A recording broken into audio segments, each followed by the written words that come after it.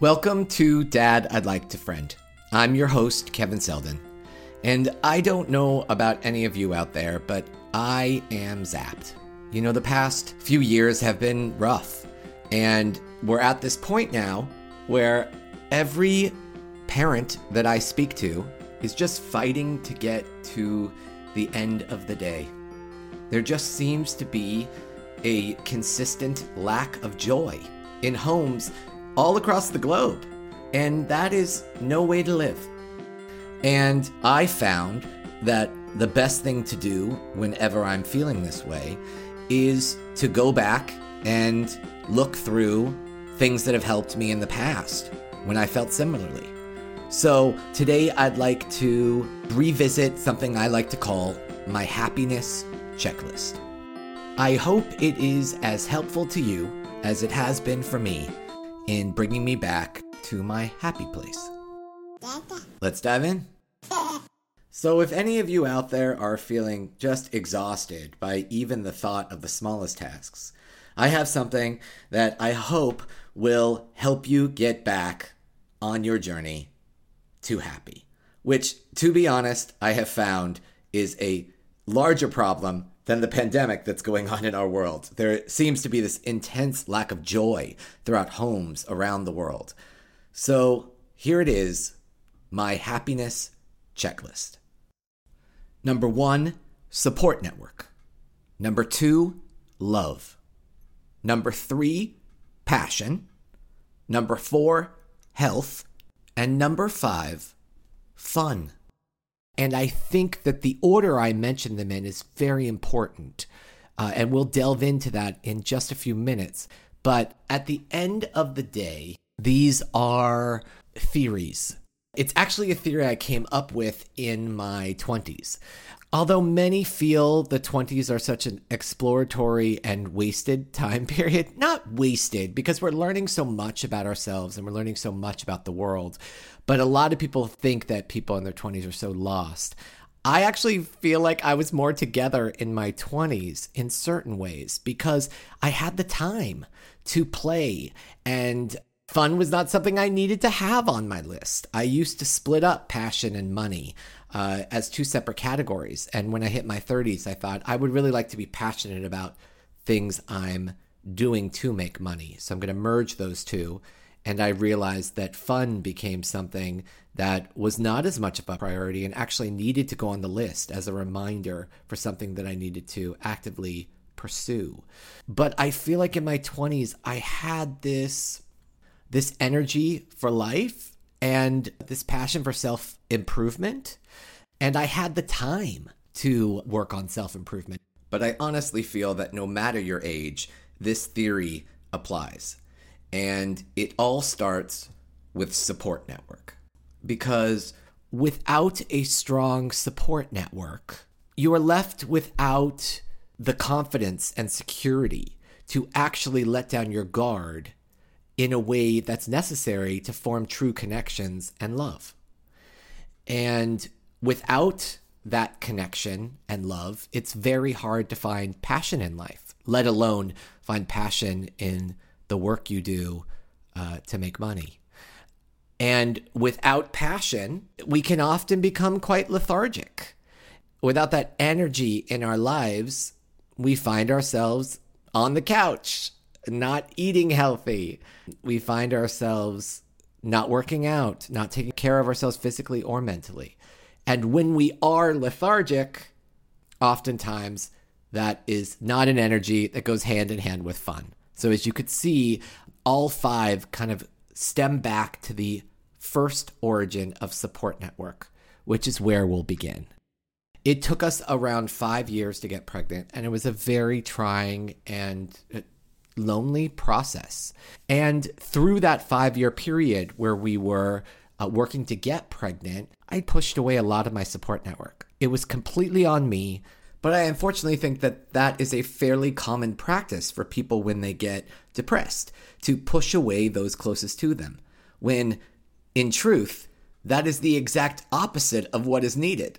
And when we finally learned that we were pregnant, I never took the time to think about my feelings, No one asked me about my feelings. The conversation was always about my wife or the baby, which is truly where a strong support network would have come in handy. And by support network, I don't mean people around that I could shoot the shit with.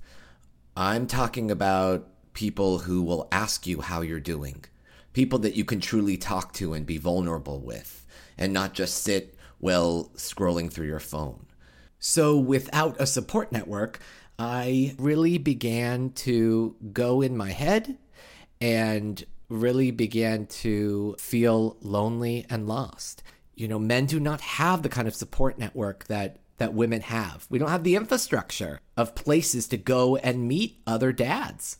I know now that for me, connection is extremely important. And that's why that 5-year struggle to get pregnant was that much harder, because I feel that support network is the base to everything. It's what makes us feel safe and secure and able to let down our guard, to tackle new things. There's a lot to tackle in today's world, especially right now. That's why I think the process to attempting to become better parents, better humans, and at least make something good out of all this chaos is to build our support network and to keep the support network we have strong by checking in on our loved ones, by being available, because we can make the time if we want to. Which brings us to the number 2 most important piece of this puzzle: love, which I feel like can't exist without a strong support network.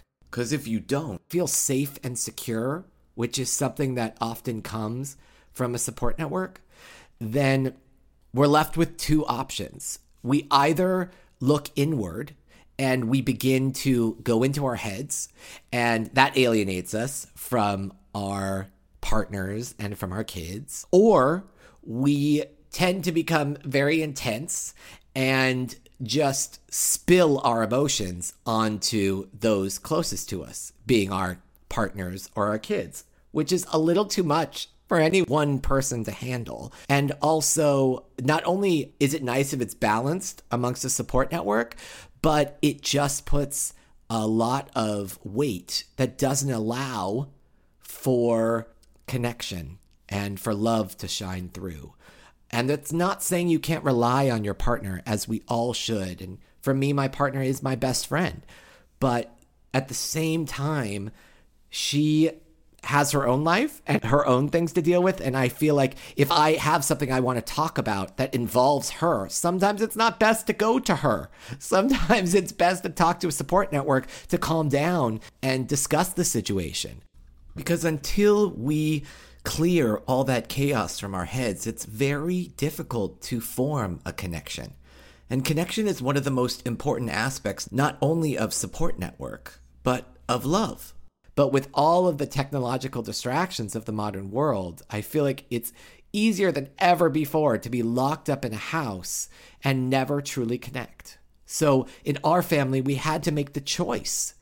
And I've discussed this with a number of my guests, to put away our phones, to turn off technologies, to make date nights a priority with my wife, to have quality time, sometimes over quantity, where the phone is not present and it's not 3 hours with the phone next to you in case someone calls. Even a half hour is so much more than 2 hours with your phone sitting next to you as you slowly check it back and forth and are not fully present. It's the only chance that we all have at actually making a connection. It's saying, you know what, I can take a half hour, and if someone calls, a half hour is not going to make or break anything. And that's not the case for every job in the world, but for many of us it is. And when we eliminate those crutches, we can allow for some real connection. And that connection is crucial to finding our passion, which is number 3 on this happiness checklist. I mean, allowing ourselves the space for a connection where we can get lost in a moment outside of our own heads is one of the clearest paths to reigniting passion in our lives. Because at the end of the day, passion begets more passion, which is why making those connections is the easiest gateway to igniting more passion in our work life. And for many of us, that is an important thing, to be paid to do things that we're passionate about. But there are many, many people in the world who are in situations where responsibilities are on their shoulders and they have to find jobs that aren't necessarily something that they are the most passionate about. And I don't think that that is the worst thing in the world. I have definitely done jobs in my life that I have not been extremely excited about. Sometimes you have to do things for the money to survive, and that's okay. But I think the way to balance that is to then find hobbies or side projects that you are passionate about, because you can't just be a robot going through the motions and doing these jobs for money and never finding ways to discover and ignite your passion. I think that slowly but surely that kills a part of you and breaks a piece inside of you. And when that happens, we move to number 4, health. It's very hard to get the energy needed to take care of yourself, both mentally and physically. You know, with passion often comes energy and the desire to live a healthy life. I think the question becomes, if I have no passion in my life, then am I in a place to sit and meditate or be inspired to work out? No, oftentimes I'm lethargic and I want to sit and I don't want to eat healthy. I want to eat sugar and I want to sit and Netflix and I want to do nothing, which you can't often do with a kid, which makes you then resentful of the kid and just creates this negative energy in your body and in the home. And that is not an energy that leads to number 5, the last piece of the puzzle, fun. As I stated earlier, fun didn't used to be on this list for me. I split up money and passion because I felt like money is an important piece. Without money, it is hard to find happiness because of the strains and stresses of the world. And I thought passion was important. But when I got into my 30s, I thought, I would like to find a way to merge these two, which left the open space for fun, which was lacking in my life. Throughout my 30s, it has been a choice to find fun. It has not been something that has naturally come always. I oftentimes have to find ways to bring the fun. But, if I can't find the time to let loose and laugh out loud with those closest to me, then I don't really know what it's all about at the end of the day. And that's why I think that fun is such a crucial aspect to living a happier life. So there you have it. That is the list that I have found that are the most crucial aspects on our road back to happiness for anyone out there that has lost their way. First, building a strong support network. Second, using that support network to make you feel open and available enough to access love. Third, finding the connection in that love to reinvigorate the passion in your life. And then fourth, utilizing that passion to give yourself the energy to take care of yourself, both mentally and physically. And finally, once you take care of your health, focus on truly letting down your guard and your walls so you can begin to enjoy and bring the fun back to your daily life. But it all begins with building a strong support network. I mean, sometimes just a simple conversation with a friend can help give that small break that's necessary to rebalance ourselves. And a support network, we all know, is crucial to give a different perspective and help us see things from a different angle, which is something we so often need in life as parents. And lastly, but most importantly, it's extremely hard to appreciate what you have and live in any sense of gratitude without perspective and balance.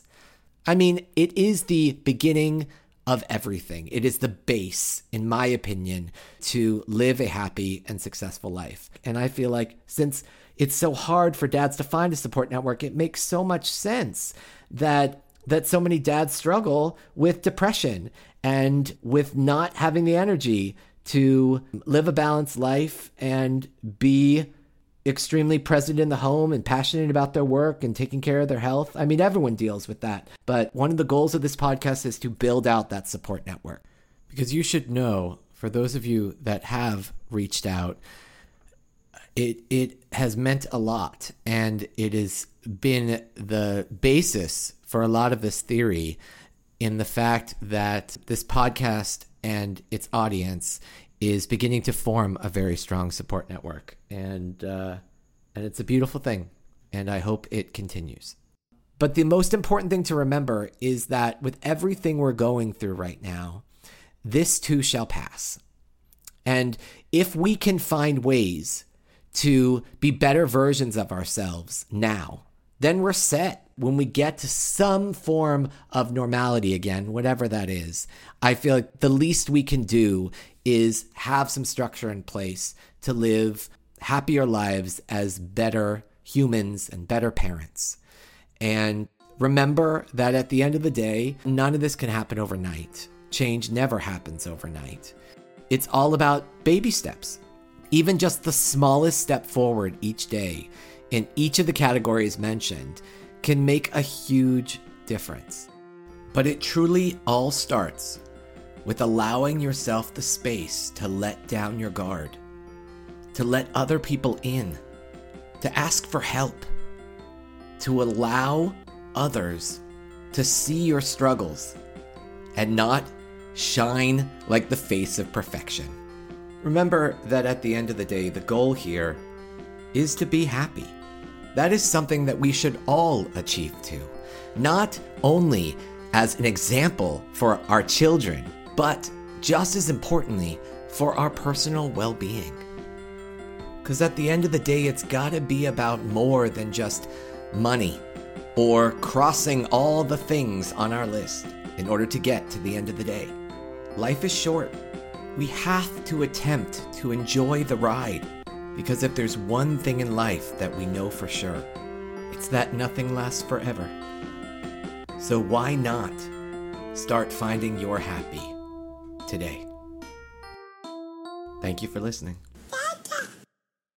You know, there are a lot of podcasts out there that focus on solving problems, which is slightly reactive.